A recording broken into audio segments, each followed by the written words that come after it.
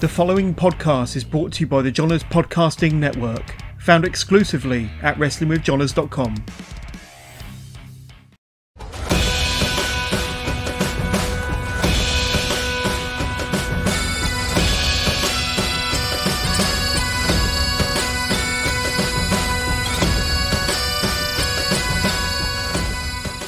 Welcome to the latest edition of the SWN podcast. I am your host, Billy, as always.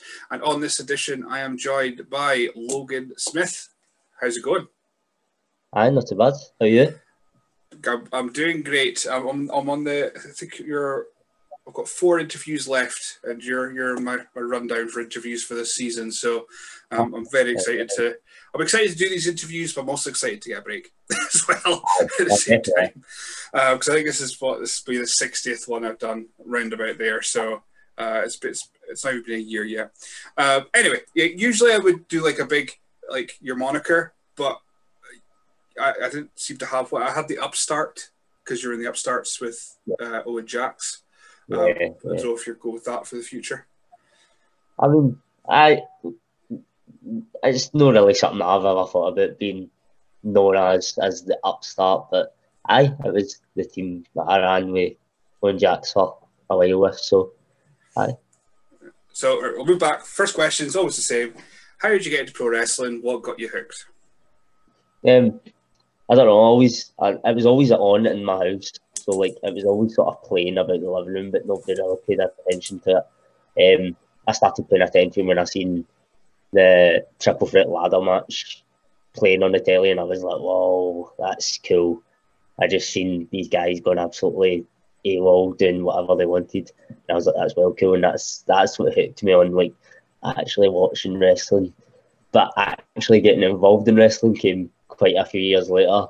When I started high school and I went to, like, I didn't know Scottish wrestling was a thing until I got to a certain age. I didn't know Scottish wrestling was a thing until I met someone in high school and their brother who is a wrestler. So I went to see his show. He goes by the name Marlin. So I seen Marlin. I went to Marlin's show and straight away I was like, oh, that's well cool. I'm going to start doing this. So I went to school with Owen Jax as well. So I'd said to Owen Jax, because we used to play action figures as wee guys. So I says to him, I'm going to start wrestling training. He's like, well, I've already started. And I was like, oh, that's well cool. Where can I go? And he gave me all the details. And from there on, it's been 6 years and I've not looked back. So the Triple Threat ladder match, I presume it was the Hardys, Edge and Christian Dudley's. Aye. Cool. That's fine. Just for your age, I'm thinking, that's a really early one. I was like, must be a replay.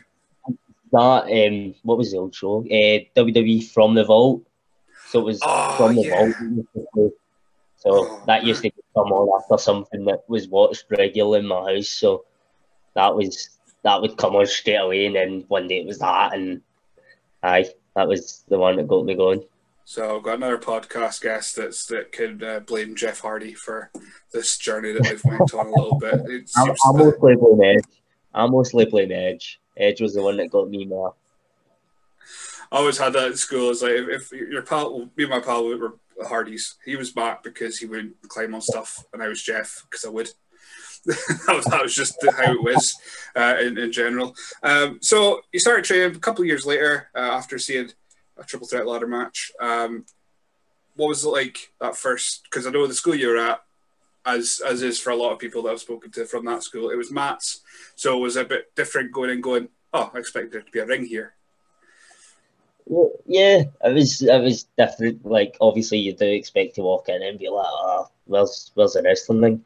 But I don't know, training on Matt's really taught you to use more common sense rather than trusting the ring for certain things. You became used to actually dealing with just being on the mats instead of having like corner posts, so let you deal with sort of more technical side of things rather than a more advanced level of things. So I don't know, it was good to start with, but then you get to the point where like I need to be in a ring to start actually learning how to use the ring. But eventually getting that experience, it was worth learning both sort of styles at different times, I suppose. So what was your first thought, Dave? do you have a bit of a athletic background? Do you do football, anything like that before you started training? No, like I tried loads of different things, like when I was younger. So I tried like karate and everything. I tried basketball. I'd done basketball coaching for a couple of years. I tried free running and everything, honestly, but I would last about a month for every one of these, and it would never stick. So I liked going to the gym and that. I liked going to the gym in my school, but I had nothing really to aim towards at that point. But then as soon as I started wrestling, I realised that Jesus, this is quite physically demanding. You need to actually keep up with yourself here.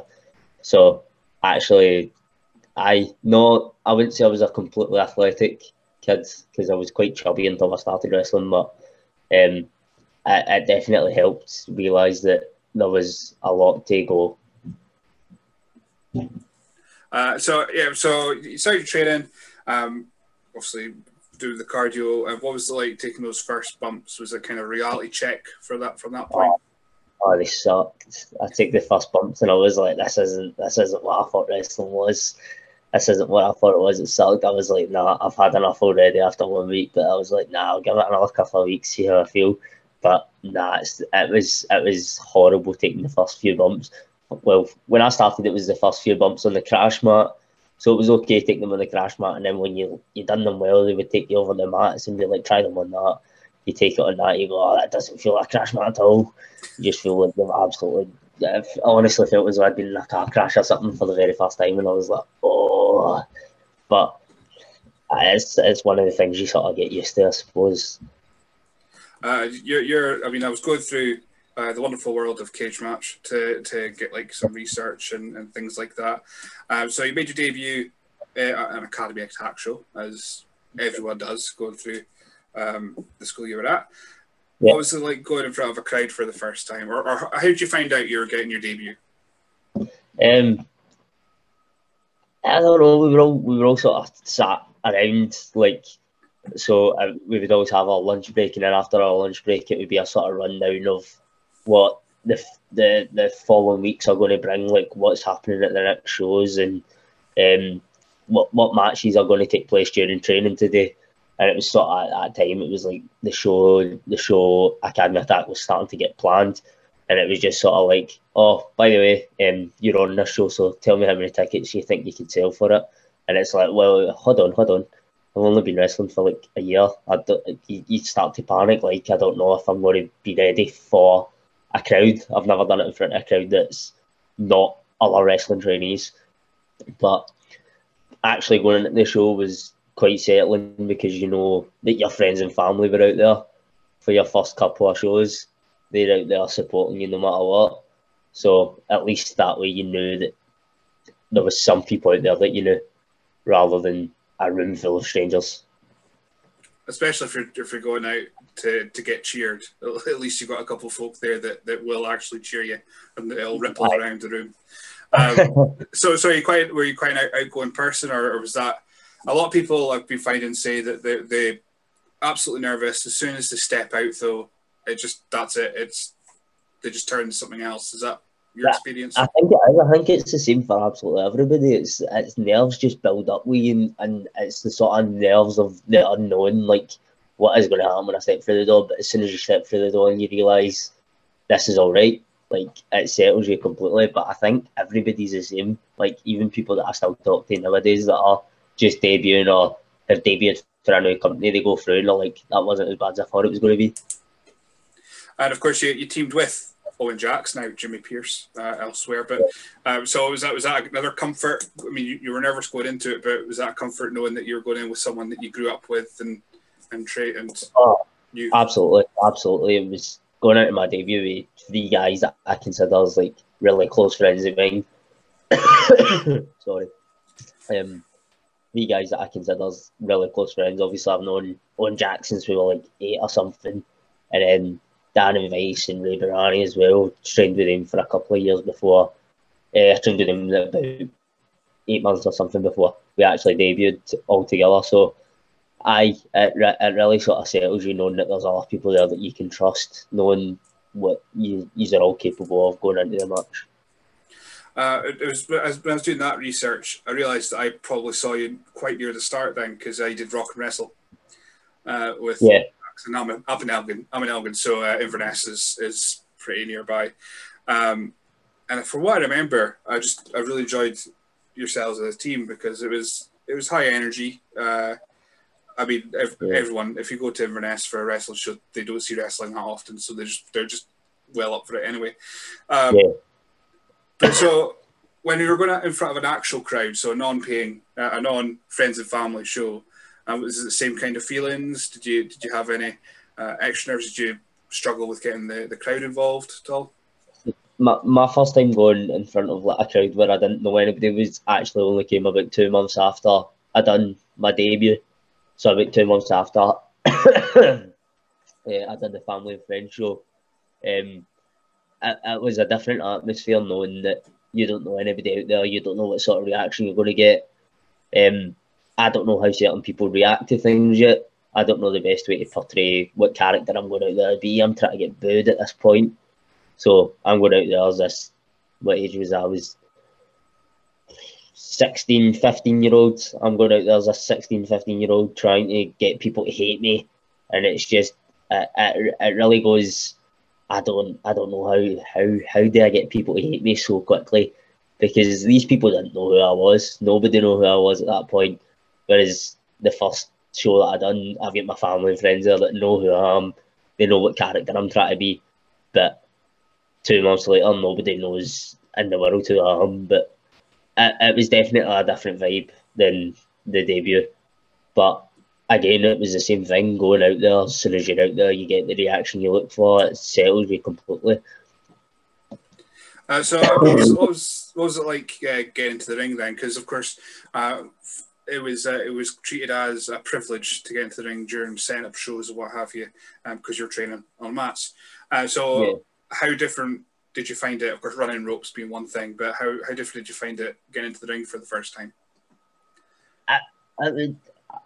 It's a hard thing to explain, because as soon as you get in, you're like, you sort of go, like, this feels good, this feels right. Now I feel like I'm actually like properly wrestling, rather than, obviously the mats thing was a great sort of way to learn for me.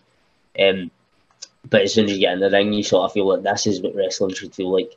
This is how I feel like wrestling looks like. Now I feel like an actual wrestler rather than a trainee. So actually getting in the ring, it made me feel like that's I've done something now. I've actually done something with myself that I can be proud of. But it does give you that sort of feeling of like, right, it's something serious that you're doing. Like, and obviously there's guys who do make their living off this at this point. There's still guys who are making a life's earnings wrestling, and you're trying to join them in this. So you do feel that way, where you need to be sort of keeping up with the way that they keep the ring and stuff. Yeah, it's just a whole new learning experience. Again, did my research. I've got you were 2 years in. We'll jump about a bit, but you're 2 years in, and you had to take time off for a dislocated shoulder. Ish, around about 2 years.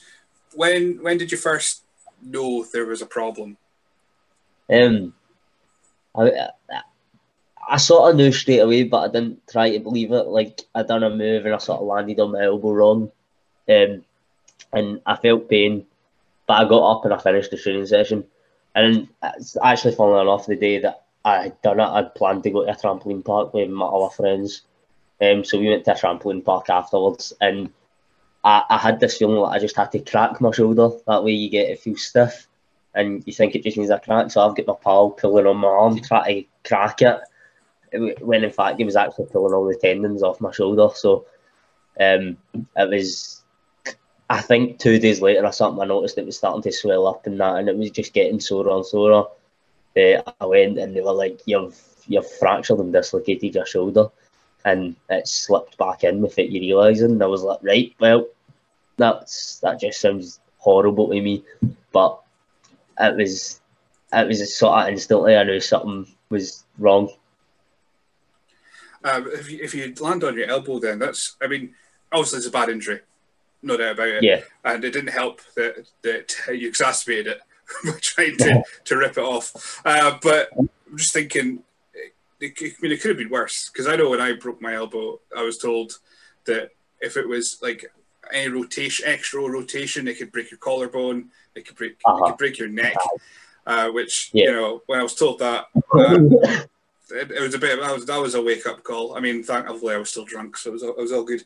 I laughed it off. But it was just like, if you landed any extra rotation, you could have been a lot worse. I was like, oh great, okay, cool, thanks. So that obviously went straight. You can wrestle, of course, doing that, and it's obviously something you've been doing for 2 years at that point. What were your initial thoughts on having to take that break?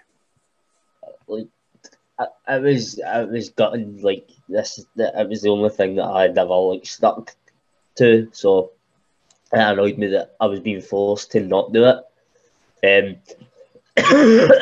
But we were told. I was originally told that I would need to sit out for about 9 to 12 months. But I get about 6 months down the line, and I was told that no, I was taking a seminar and training, and this was the last time. This was 2 months or something before he went to WWE. So it was one of the last chances you would get to have a seminar with Noam. So I was like, do you know what? 6 months is long enough. I jump back in. I have one training session, and I'm like, right, I'm good again. And then I go again next week, and the shoulder dislocates again. So it was gutting to know that I've just got this reoccurring thing going wrong, and it just didn't seem like there was going to be a solution to that eventually. But I suppose it was just my fault at the end of the day, because I should have just took the 9 months that I was told to. So in that 6 month period, though, what did you do? Was just rehabilitation? Did you watch wrestling, or was it something that you just went, no, I'm going to just take a clean break for, well, pardon the pun, but I'm going to take a clean break during that time? No, I never, at that point, I never thought I'll take a clean break. I kept watching wrestling. I kept trying to see what can I do in wrestling when I come back. What moves can I do? Blah blah blah. I was still going to train every week, sitting listening. I was going to shows, helping any way I can, setting up music, setting up the lights, whatever.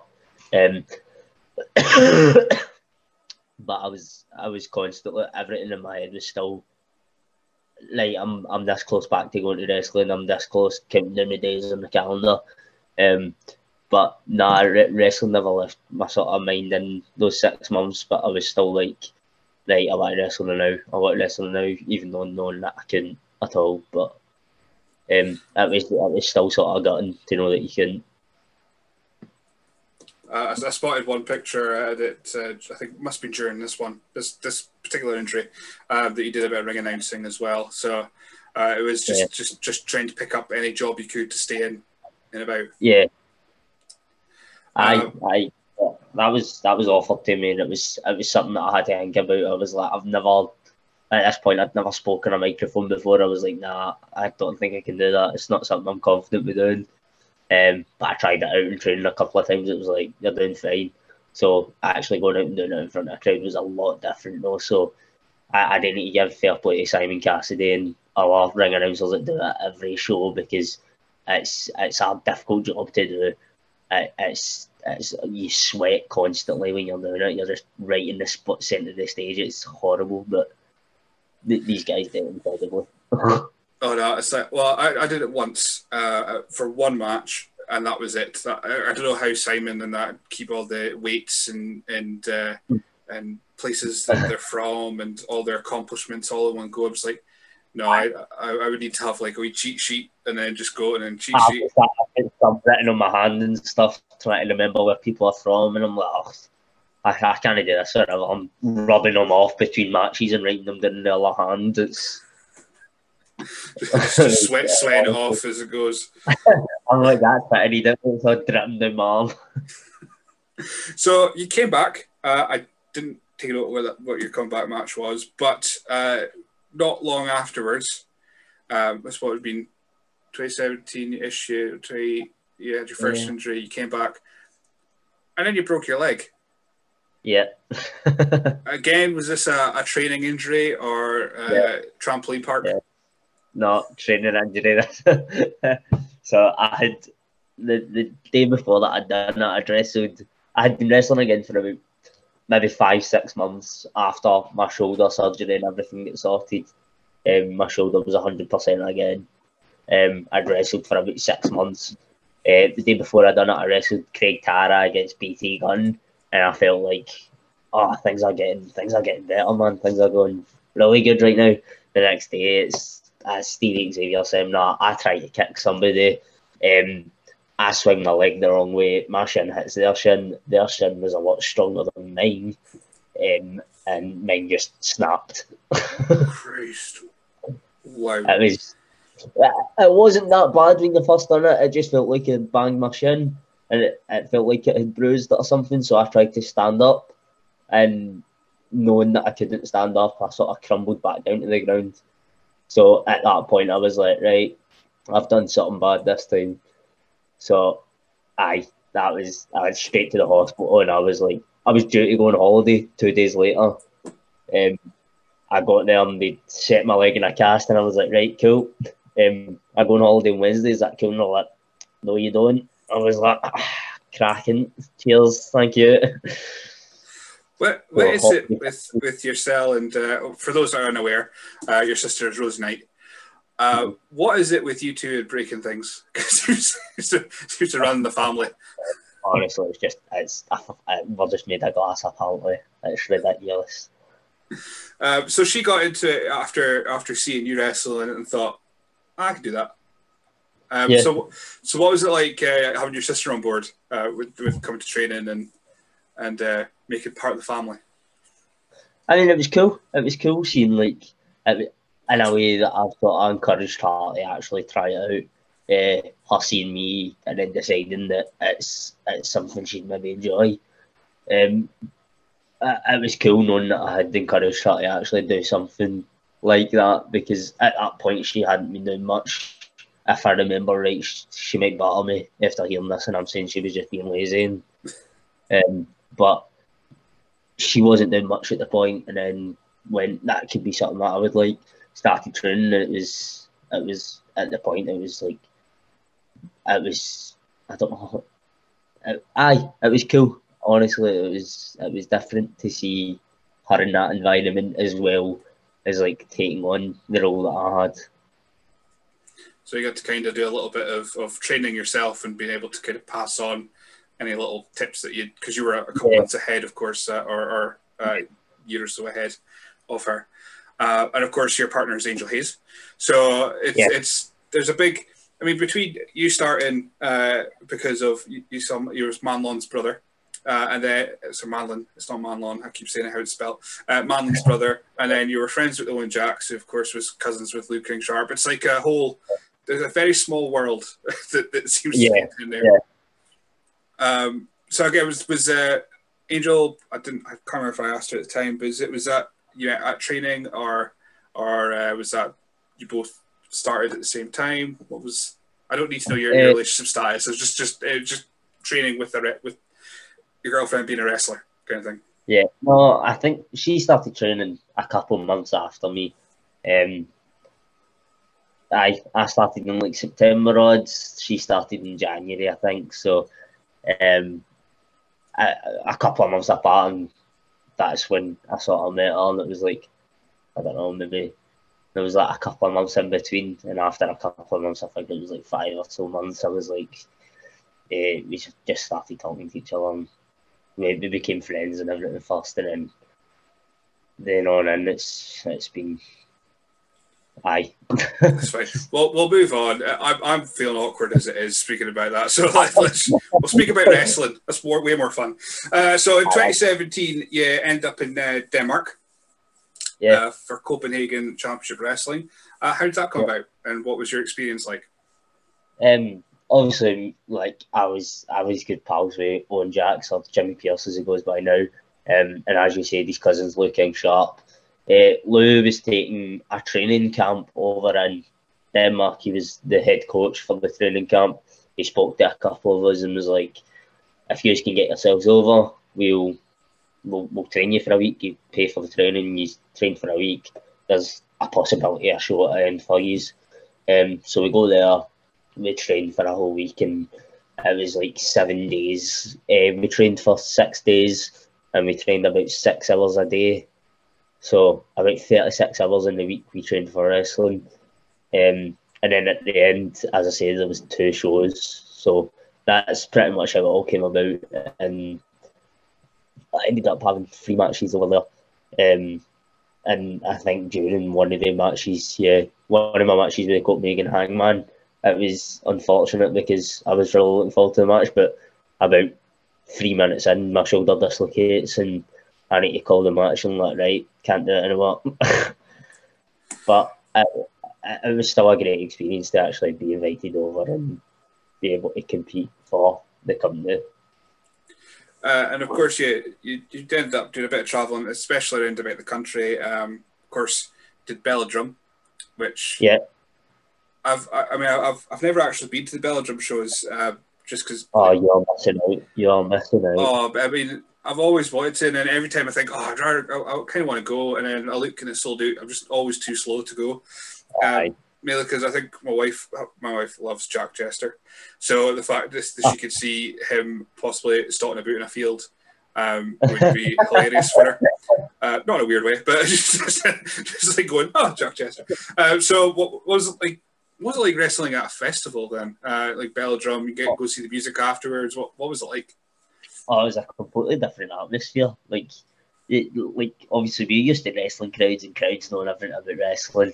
Knowing a bit about wrestling, like they've paid specifically to see wrestling, but these guys have bought tickets to a music festival and they just get the wrestling added in. They're just getting things like the wrestling, and we are like right after the Singing Kettle, so all the Waynes have loved the Singing Kettle, they're all buzzing for the Singing Kettle, and then we come out and we're like wrestling. But it was so different. It's just that atmosphere of walking out into a tent and you're like, oh, we're wrestling now. But everybody, like, you would just think you're at a wrestling show. Like, everybody reacted the way you want them to react. And then actually just knowing that you get to go have a good time after. It's not a long drive back to the unit to put the ring away, then back home. You get to pack the ring in a van for tomorrow, and then you get to go out and have a nice time. You get to go and watch some bands. I actually got to see one of my favourite bands for the first time at Belladrum, Twin Atlantic. They had played at Belladrum. I think they play at Belladrum pretty much every year, but that was the first time I had ever got to see them, and it was so cool knowing that I'm standing in this VIP area because I've got this artist wristband because I've just wrestled like 20 minutes ago. So it's cool. It's a completely different vibe to everything else that I've done, I think. I suppose it would be a little bit of a dip into, I mean, unfortunately, your ICW run's mainly been to no crowd, but it gives you a bit of a taster of a bit of a more liquored up, high energy crowd for you. But no, I love seeing the photos because it's like everyone's sat on hay bales, and the place just looks it looks like, no offense, it looks stinking, but it looks amazing. It is horrible. It's horrible because you like. I remember one year, I can't remember who it was, but they've put their gear on, they've went to put their boots on, but it's ridiculous, the mud just outside the tent most years, because there's like a wee shoe cleaning area, but it's just like small showers, so all that shower water just like sprays and it makes all the mud just damp. So we're walking about with our wrestling gear on, but a pair of welly boots as well, instead of wrestling boots. So we've got our gear and welly boots on, walking around this campsite, and it just looks ridiculous seeing us walking about like that. But it's different with the guys that are just there with their kids or their wives with a drink and them loving it. But it's cracking. Well, the weird thing is that you wouldn't even look at a place, I'm assuming, because there's often folk that are dressed up in a lot weirder ways than just a pair of tights and some wellies. But no, I'm always fascinated. Hopefully, if Belgium ever returns, just because the time it is, determined to get to one. I hate camping. That's the only thing. That's the only thing that puts me off it. If I could get away, if there's a package, we can stay at a hotel or something, and then go the next day, I'll do that. But no, the camping throws me off. I think one year I made an attempt to try and sleep in a car At this point, I didn't drive, so I tried to sleep in one of the other guys' cars. But he was sleeping in the car, so I was like, it's not for me to share a car with you sleeping, so I will just go into my tent. That's the idea of health. Like I say, I think I did one festival, and I moved to the family friendly bit the day after because I was in with everyone else, and I had my tent kicked in. It's just an awful experience. Anyway, let's pick up because it seems to be I start a really fun conversation and then drag it down to something really weird.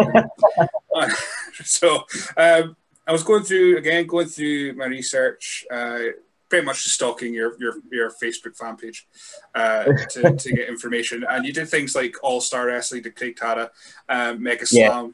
So these are more intense shows because you do more than one show a day, but it's in front of like non-wrestling fans. Again, how was that as an experience for you?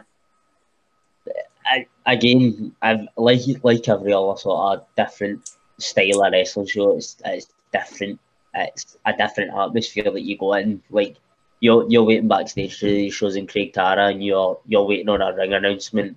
But what you're getting is these fun stars, as they're called, doing their whole shtick, trying to get the kids laughing and entertained.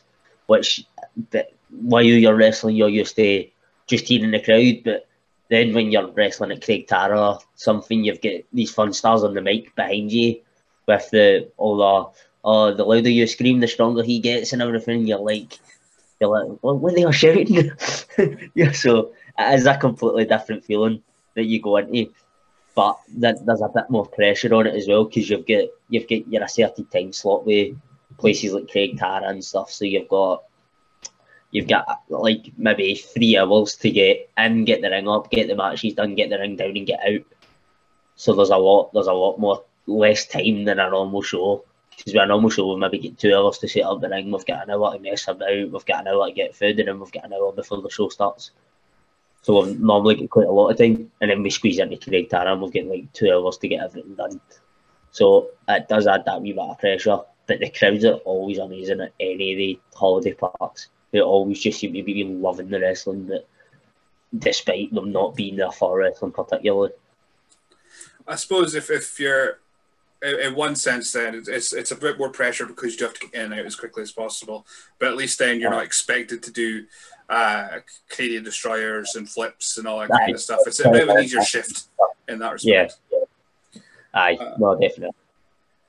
So we'll get to just what you're doing now. Well, not right now. Possibly, I don't know, because time it is, it could be open for doing more tapings. But you made your WWE Network debut last year. Yeah. On Fight Club, of course, in front of nobody, no fans. How did that come about? And again, did you have any reservations of wrestling in front of nobody, or was it just a case of the opportunity? At the point, like before I even knew that I was going to be on the tapings, I was at the point I was like, I just want wrestling back. Like I just want to wrestle. I don't care if it's in front of nobody. I didn't know that the tapings were going to go ahead. I didn't know they were a thing at this point. I hadn't been informed about them. But I was working on site, and I got a message through Twitter from Scott Reed, and he was like, "Oh, we're going to do tapings in the Asylum, in front of nobody, but for the WWE Network. So are you free to do them?" And I was like, "Oh yeah, sure, cool. Aye, sounds good to me. When you want me?" He's like, "Tomorrow," and I'm like, "Right, hold on, right. I've not wrestled in 8 months, and you want me to wrestle tomorrow?" So I was at start. I was like, "Oh, I don't know if I'm ready to wrestle." But again, it was the same thing. Obviously, going in and seeing this sort of setup that they had with the ring and the 2 entranceways, but knowing that there was no crowd there, it was like, man, that looks different. It's that sort of weird feeling that you don't like, where you feel like something's going to go wrong straight away, but you hope it doesn't. But sort of standing backstage, and I was backstage. I don't know if you remember when it first came back. Simon Cassidy did the announcement with the whole "Will you're watching as part of the ICW Mafia, the WWE Universe." So I'm standing backstage at that point, and I had let it slip from my mind at this point that this is going live on like WWE Network and everything. I'd let it slip my head because it wasn't my main focus. But as soon as he said that, I was like, oh no, I'm not ready. But again, it was as soon as I went out there, I wrestled Theodorus in my first match, and he's a cracking guy to wrestle. Honestly, he's talented, man. He's cracking in that ring. He's definitely something I want to wrestle again anyway. But going in there with him and knowing that I'd given a good match with him, it was that sort of feeling of relief that I had. That's me done it. That's me done my first one. So the rest should come easy. But again, it was that different vibe. We'd have had to learn that you're not working for a crowd. You're working for a camera with a crowd of a potential couple million. Just to add that pressure on behind it as well. Did you seek out any advice from anyone before you did the show itself? Yeah. Or I'd spoke to guys that have obviously been on ICW, even with the crowds. Like I spoke to Angel, who's done ICW with the crowds and done the fight clubs before. I spoke to guys like Lou and Krieger. They helped quite a bit with like what I could go through and do. And then obviously when I get there, Mark Dallas and Scott Reed, Jack Jester and that, they offered up their advice as well to always knowing that this was the very first time they had done the tapings. So they had offered up their advice of what they know that they were looking for. So overall, everybody was like sort of really helpful, and straight away you just knew that they wanted what was best for us, but what was best for the product as well. So it was that sort of sense of relief that there was so many people there to actually sit there and help you rather than just send you on your way and hope for the best. And when the show came out, the first one that you're on, was it gather round, or was it just a case of studying it? But have you actually watched it back? I should ask first. I watched it back. Like, I'm still a teenager, so I'm still like, well, I was still a teenager at the time, but I was like, hey, I'm on the WWE Network. This is cool. This is well cool. Look at me. But it was that way where I'm like, right, hopefully this happens more often. And obviously, after I done that first taping, I was told we'll bring you back. We'll bring you back next week or the next so weeks. So at that point, I'm like, right, hold on, actually, I'm going to rewatch this and see what I can fix for next time. Did I work to the camera enough? Did I work to the right cameras?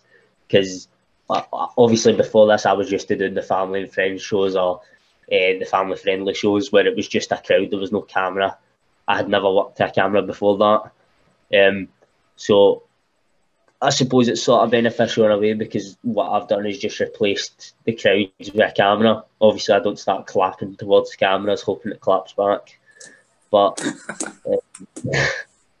it's just replacing the crowds with the camera, trying to get a reaction through the camera rather than through somebody watching me. But I think it's sort of beneficial because now I've had experience of working them both individually. So I've worked crowds individually, I've worked cameras individually. So hopefully when crowds come back and hopefully I'm still on the Fight Club tapings and ICW when they're back in the garage or whatever, hopefully it comes sort of second nature to work both to the camera and the crowd. So I'm looking forward to hopefully being back. That's when you're saying that about your clapping, expecting to clap back. It's still, I've watched the majority of them. I think I've missed a couple just because time. I know I'm working from home. I should have all the time in the world, but somehow because of these podcasts, I have none at the moment. But it always makes me laugh, and I know that it's not a wrestler's fault, but they pause during promos for a reaction. And I know it's just timing. I know it's just them going in their head, the pause and everything. But I'm just looking at it going, nobody's cheated back. Come on, there's 2 hours here. Come on. Like when you look up and you're like that to the crowd and go, oh right, well there's nobody there. Nobody cares that I've just done that. But it's certainly it's the experience to watch. I can only imagine how it is. Actually doing it, especially, is there a little less pressure because you can go back and tidy things up if needs be. I think there is that sort of wee bit of less pressure where you realise that you've got that opportunity to do it. Although we tend not to like to do it, so we'd rather just do the match and be finished rather than go, right, we'll go back to the start, we'll film this again, we'll film that again. Whereas we'd rather just do it as one shoot, as though we're doing it in front of a crowd. We'd much rather just act as though we're doing it in front of a crowd. But as you say, it's sort of uneasy to watch it. But I think it's a lot better watching it because you've got guys like Billy Kirkwood and JRK there still talking and still going through. It's a lot different when you're in there and you've not got JRK and Billy Kirkwood sitting there doing the run through commentary while you're wrestling. It's just dead silence and it's just you two wrestling the ref. Like watching it back and actually hearing JRK and Billy, you're like, I wish they're just there while I'm wrestling because it's just different. Yeah, I mean, it'll be a little bit different than the camps when you've got someone going, "Oh, cheer, power you up!" They'll be just sitting there just shouting, going. I don't know. I don't think anything that Billy says I can actually say out loud on here. So I'll move on. So let's go back through matches that you've had. Your return match from your broken leg was, if I'm right in thinking, it was against Jack Jester. Or was that your shoulder?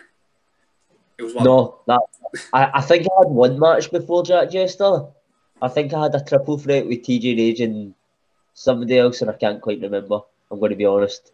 But Pro Wrestling Innovation, was it? Big massive wrestling it was. Big massive one. I mixed up the three.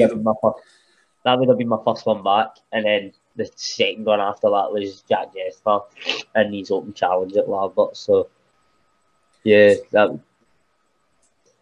How did you feel to get back in the ring after that? Was there a bit of a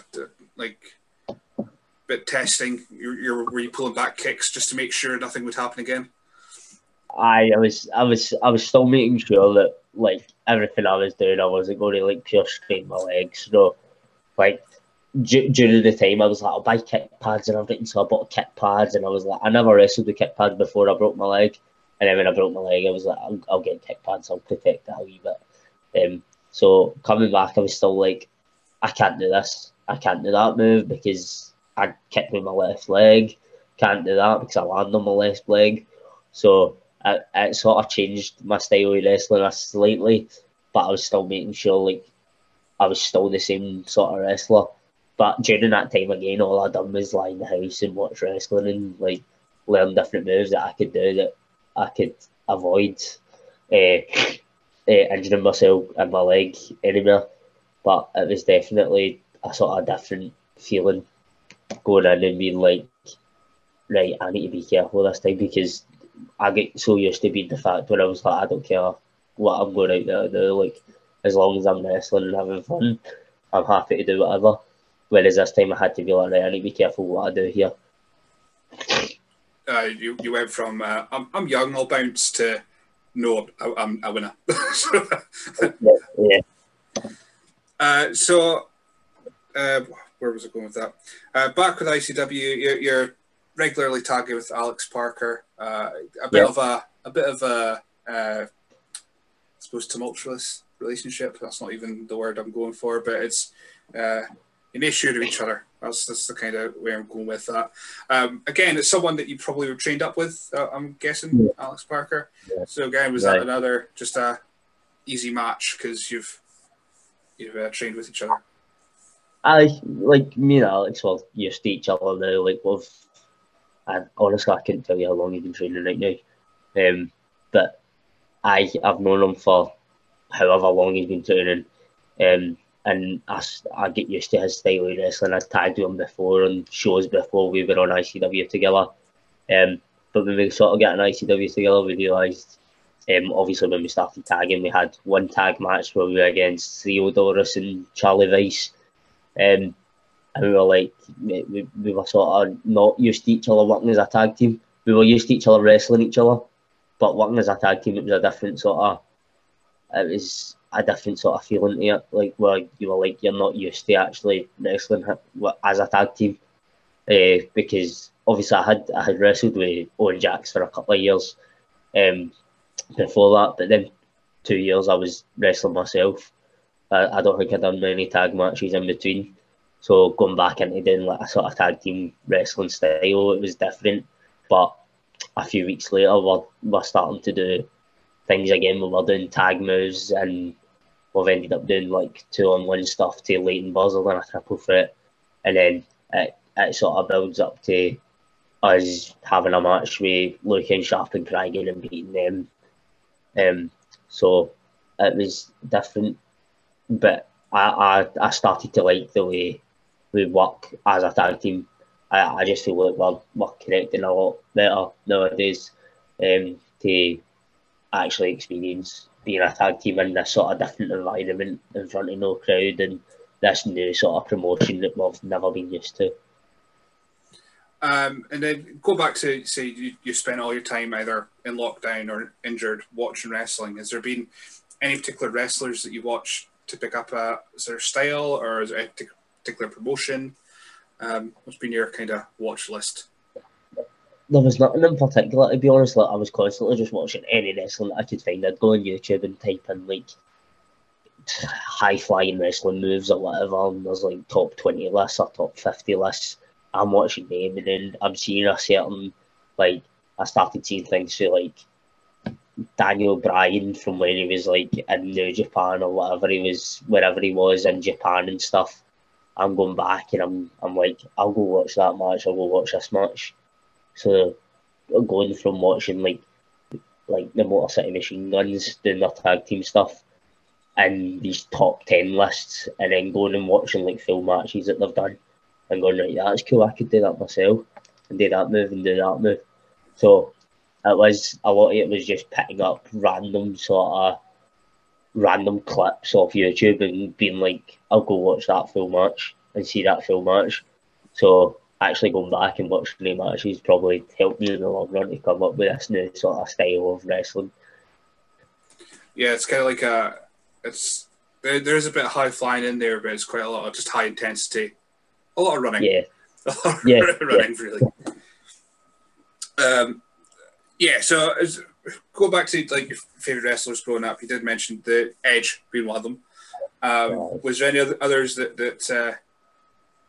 be it one of the big names or maybe some of the more obscure names in history that you kept an eye on and enjoyed watching? See, growing up, I didn't really know any other promotion other than WWE. I didn't know any other thing. Like, I knew, like, I had been to a couple of All-Star Wrestling shows when I was younger, but I just thought that was Americans coming over and doing wrestling. I didn't know at the point. It was guys like there was Drew Galloway kicking about at that time in All-Star.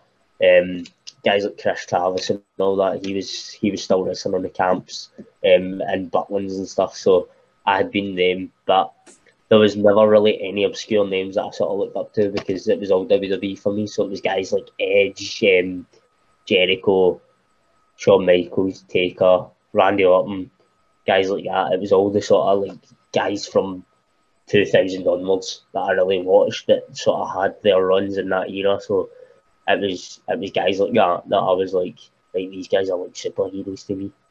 So you'd watch it and it was all guys like Rey Mysterio and stuff, all the sort of weird guys because like I said I was like small at the time, but it was always guys like that. It was never random people.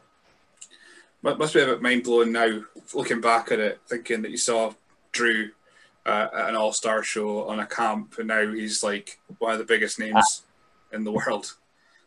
Oh, it's insane. It's mental. I actually found the picture not long ago of me meeting Drew at the All-Star Wrestling camp, and just seeing the size difference between me and him was ridiculous.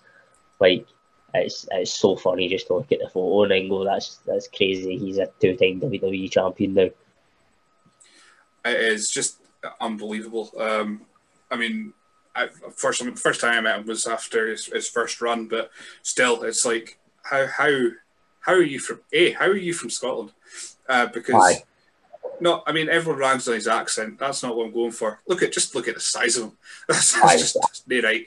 You don't see many guys what about Scotland with big, long flowing hair and like felt like a brick wall and 6 foot. I know they're not about quite often, but yeah, it's just absolutely mind-blowing. And seeing guys like a Nicky Storm as that, who possibly would come through your way. Kaylee Ray, of course. Yeah. It's just Scotland's doing all right, I think, for wrestling. Yeah, doing okay. So as far as like traveling again, you did a bit of work up further north than I am for Combat League. Where you were, your Team Stag. I think technically you've won season 1 of their Combat League. We did. We were undefeated the whole season. The only ones to get those points on the board, so I'm taking it as a huge victory. So what's like travelling all the way up? Because that's a fair journey to go all the way up to Caithness or Wick, who would have been for the shows if there was a Wick. So again, it was just a pile into the car games. Oh, it's you dread it.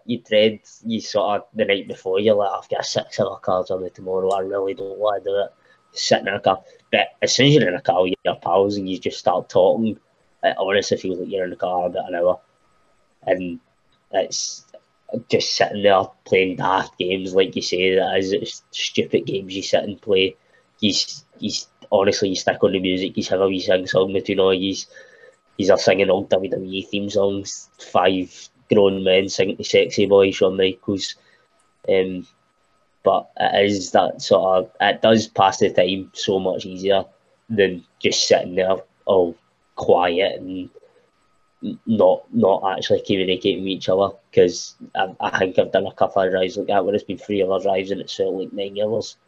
Whereas going up to Thurso, it was like a 6 hour drive and felt like an hour. So it is, if you're with your pals and you know how to have fun with each other, then it is a great sort of drive, but you still enjoy the sort of the view you get as you're driving up, because like obviously you know yourself, driving up there is beautiful. The view you get, like the view is incredible driving up, but you still enjoy the time that you get to spend with your pals, but you enjoy the fact that you're wrestling that night and everything. And the crowd up there, from what I've heard and seen, they're just, well, they don't get wrestling that often, so they're just buzzing for just wrestling, just to see it. Honestly, I think the first time that I went up, I had went up just to, there was a space free in the car, and I was like, I'd like to see one of these shows. I'd like to experience them. So I had no intention of actual wrestling on it. I took my gear and everything just in case. Of course. But I show up to the show, and the promoter's like, if you've got your gear, we'll find a spot for you. And I'm like, cool, nice one. So I'm trying to get used to this crowd. I'm watching on the cameras backstage, and I'm listening to them, and I'm doing this sort of segment with Robbie Wishart, who's just had his match, and at this time he's probably one of their main heels. Well, he was supposed to be anyway, but he was supposed to be one of the heels. He cut a promo, and I don't know what happened during his promo, but everybody just started loving him halfway through it. So halfway through the promo, everybody's cheering him. I'm supposed to come out and be the good guy, and I'm supposed to be coming out and be like, I'm the hero. I'll challenge you the next time we're up here. But I walk out. As soon as I walk out, all I hear is about 4 boys go, "He looks like a wee sunflower," and instantly I go, right, I'm a bad guy then. Okay. So it goes, honestly, it was a completely different reaction. It was probably the best reaction I think I've ever had in wrestling, even though it was such a negative one. But I walk out there and all I hear is, "He looks like a sunflower." I've never been called a sunflower in my life. And honestly, it was one of the newest things. It was mad to hear somebody call you a sunflower. But instantly I turned into this bad guy, and like, honestly, I was out there for about 30 seconds, maybe a minute, and the reaction that I got from it was like, Jesus, man, guys that have known me for 5 years wouldn't care this much. But I, as you said, they don't get wrestling much, so any wrestling they get is like something amazing to them. So it is, the crowd's always chatting up there. I'm just baffled by the insult. It's just sunflower. I've never been called a sunflower. I didn't get it. I was like, I literally went back and I turned around to look at the S and that, and I went like that. I don't look like a sunflower. And I'm like, I can tell you, mate. I'm like, a sunflower. So that's your name when you go back up then, the Sunflower Logan Smith. Sunflower Logan Smith. I like that. Right, so we'll move on to the fan questions before we do my stupid dual questions here. We've got Jason Hyde. He just put to ask you what you and him would be called as a tag team. Oh, I think we had a joke years ago. I think we were calling ourselves like Abs and Kebabs, but I think the whole joke in it was that he was Abs and I was Kebabs. That was the joke there. Honestly, like Jason was, I think I only met Jason like at a PWS show, like for the first time, and I sat down and spoke to him for about half an hour, and I don't know why, and I can't remember how it came about, but we ended up laughing for about 20 minutes about Turkey drummers. I don't know if you remember. I don't know. I honestly couldn't tell you where that came from, but we were laughing about it for like 20 minutes or something. But Abs and Kebabs was the name he is, because I was Kebabs and he was Abs, but it was just a dark joke. From experience, for speaking to Jason, I've never met him face to face. I've never seen him wrestle face to face, but I've spoken to him on podcasts. And I'm just like, it'll be an hour will pass, and I'll go, I have no idea what we spoke about for the last hour, but time has gone by. And I don't know what's happened, but so Abs and Kebabs against Patter and Batter, and that's the future. Ian Skinner asks, he just asks how your throat is. How my throat is, right? So I done Ian Skinner's debut with him, so Ian Skinner was having his debut match, and like we'd got through the start and everything perfectly fine. And then it gets to the point where he's breaking me down and he cuts me off. And I'm lying on my back and he goes to stomp me in the chest, but he misplaces his foot and just stomps me right in the throat. So he stomps me right in the throat and I roll out the ring and I can't breathe. I'm like, Sean McLaughlin's like, you're calling this match off, and he's like, right, he can't breathe. So I'm like, it's cool. I get back in and I finish the match, and I'm like this after the match. I'm like, that was really good, thanks. Pure struggling to talk. I'm like, that was good. I enjoyed it. It was still a good match at the end of the day, but it did hurt being stomped on the throat and feeling like there was like vomit coming up. It was stuck. It was a horrible feeling. Oh man! At least that one was in the ring. At least it was a show. And George Laurie, who I'm assuming is a relative of some description, he's just asked, would you rather wrestle The Rock in a title match or star in a movie with him? Oh. I think you'd need to wrestle him, wouldn't you? It would need to be a wrestling match, especially a title match, because if you're wrestling The Rock right now in a title match, it's going to be at WrestleMania. It has to be. So I'd wrestle. I'd wrestle him in a match. I mean, as someone who is not athletically gifted at all, I would go for a movie. Yeah. I'd be quite happy with that. Although he had a 3-second. I think his last match was like a 3-second match against Rowan, so I could do that. I think that could be my match, or I could have like a 3-second segment in the movie where I serve him a drink. Do you know what I mean? I could give him his coffee. I could be a barista in the movie and give him a coffee, or I could have a 3-second match with him at WrestleMania.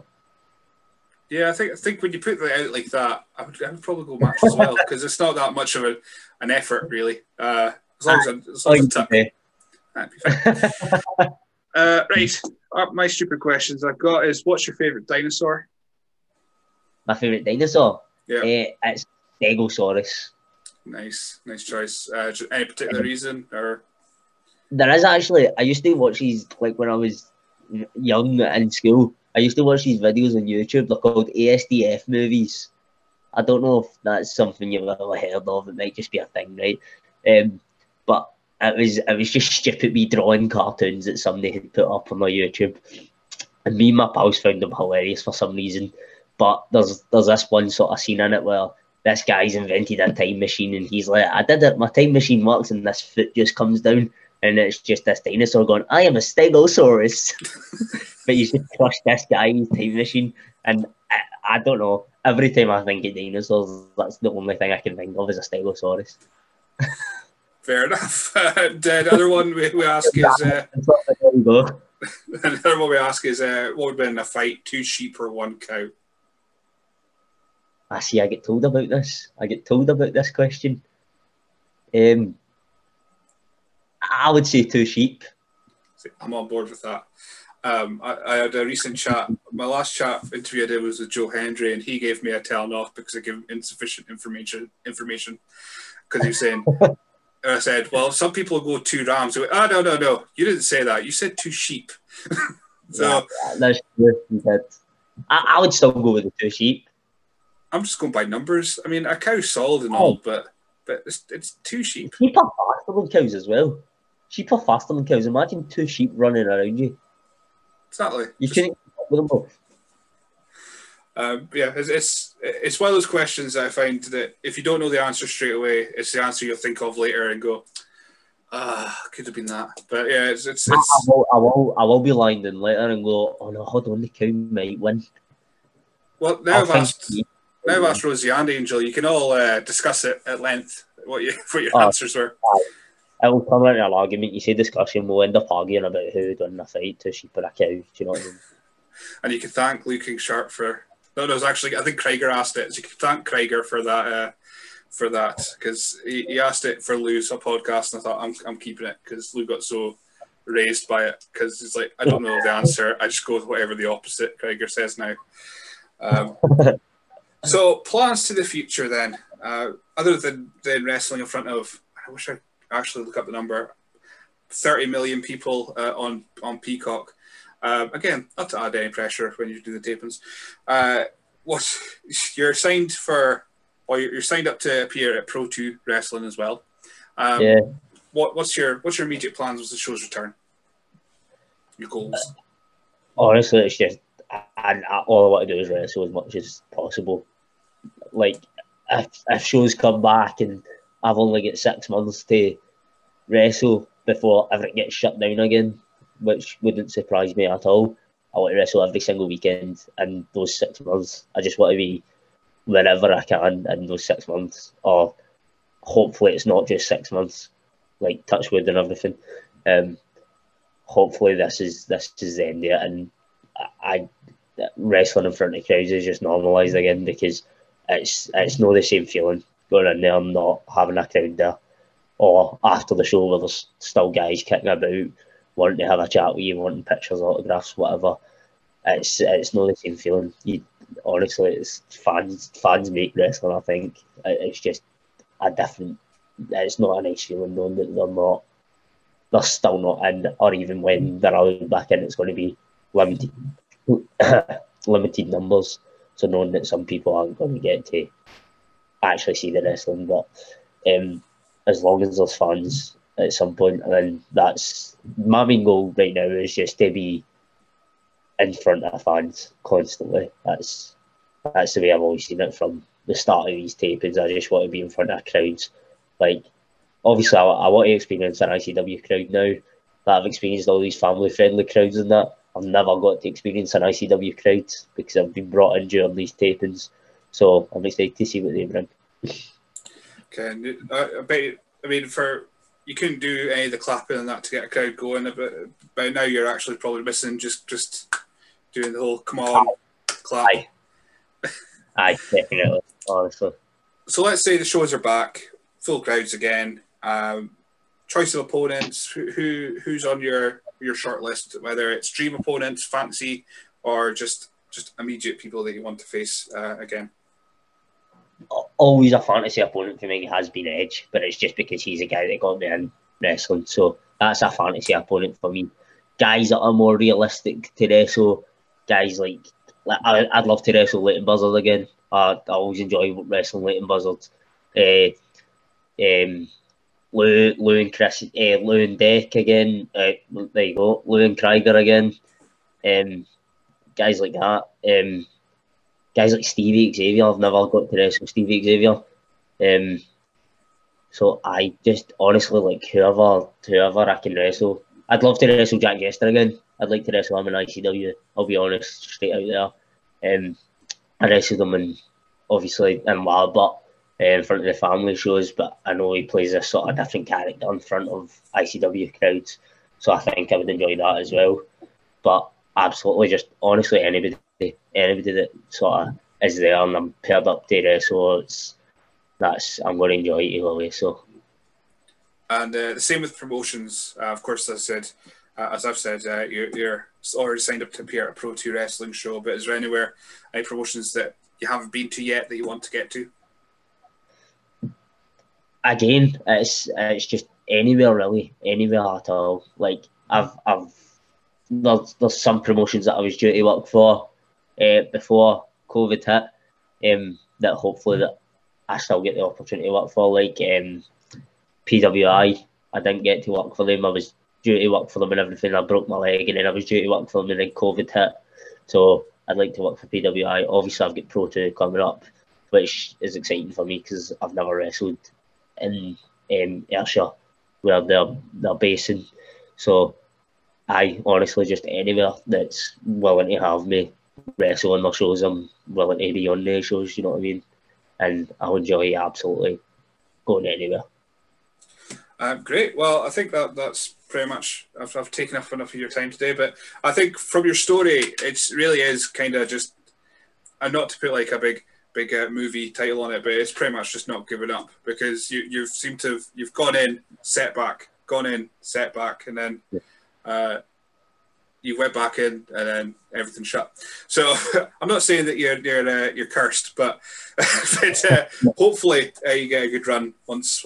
I finally went a year without getting injured. So I marked that the other day. I marked that this is quite possible the first year I've went without being injured in wrestling. Touch wood again, but I've probably just jinxed myself on that. And I was speaking to Rosie. She was like, "Oh, she broke her ankle, and then COVID hit," and I was like, "Oh, it was your fault then," because. So, but yeah, thanks for taking the time to speak to me. Where can people find you on social media? On Twitter, I always get these confused, right? I think on Twitter I'm UK Logan Smith, and on Instagram I'm Logan Smith _UK. Other way around. There you go. So Logan Smith _UK on Twitter. I need to start writing it. Again, with the MC thing, I need to write it up in my hand. I don't sweat it off during the interview. Perfect. But yeah, thanks again for speaking to me today. And like I said, fingers crossed next time I do get a chance to speak to you, let it be at a show, or it'll be wrestling will be back and you'll have like a belt or something to show off. Aye. There you go. Hopefully. One can only hope.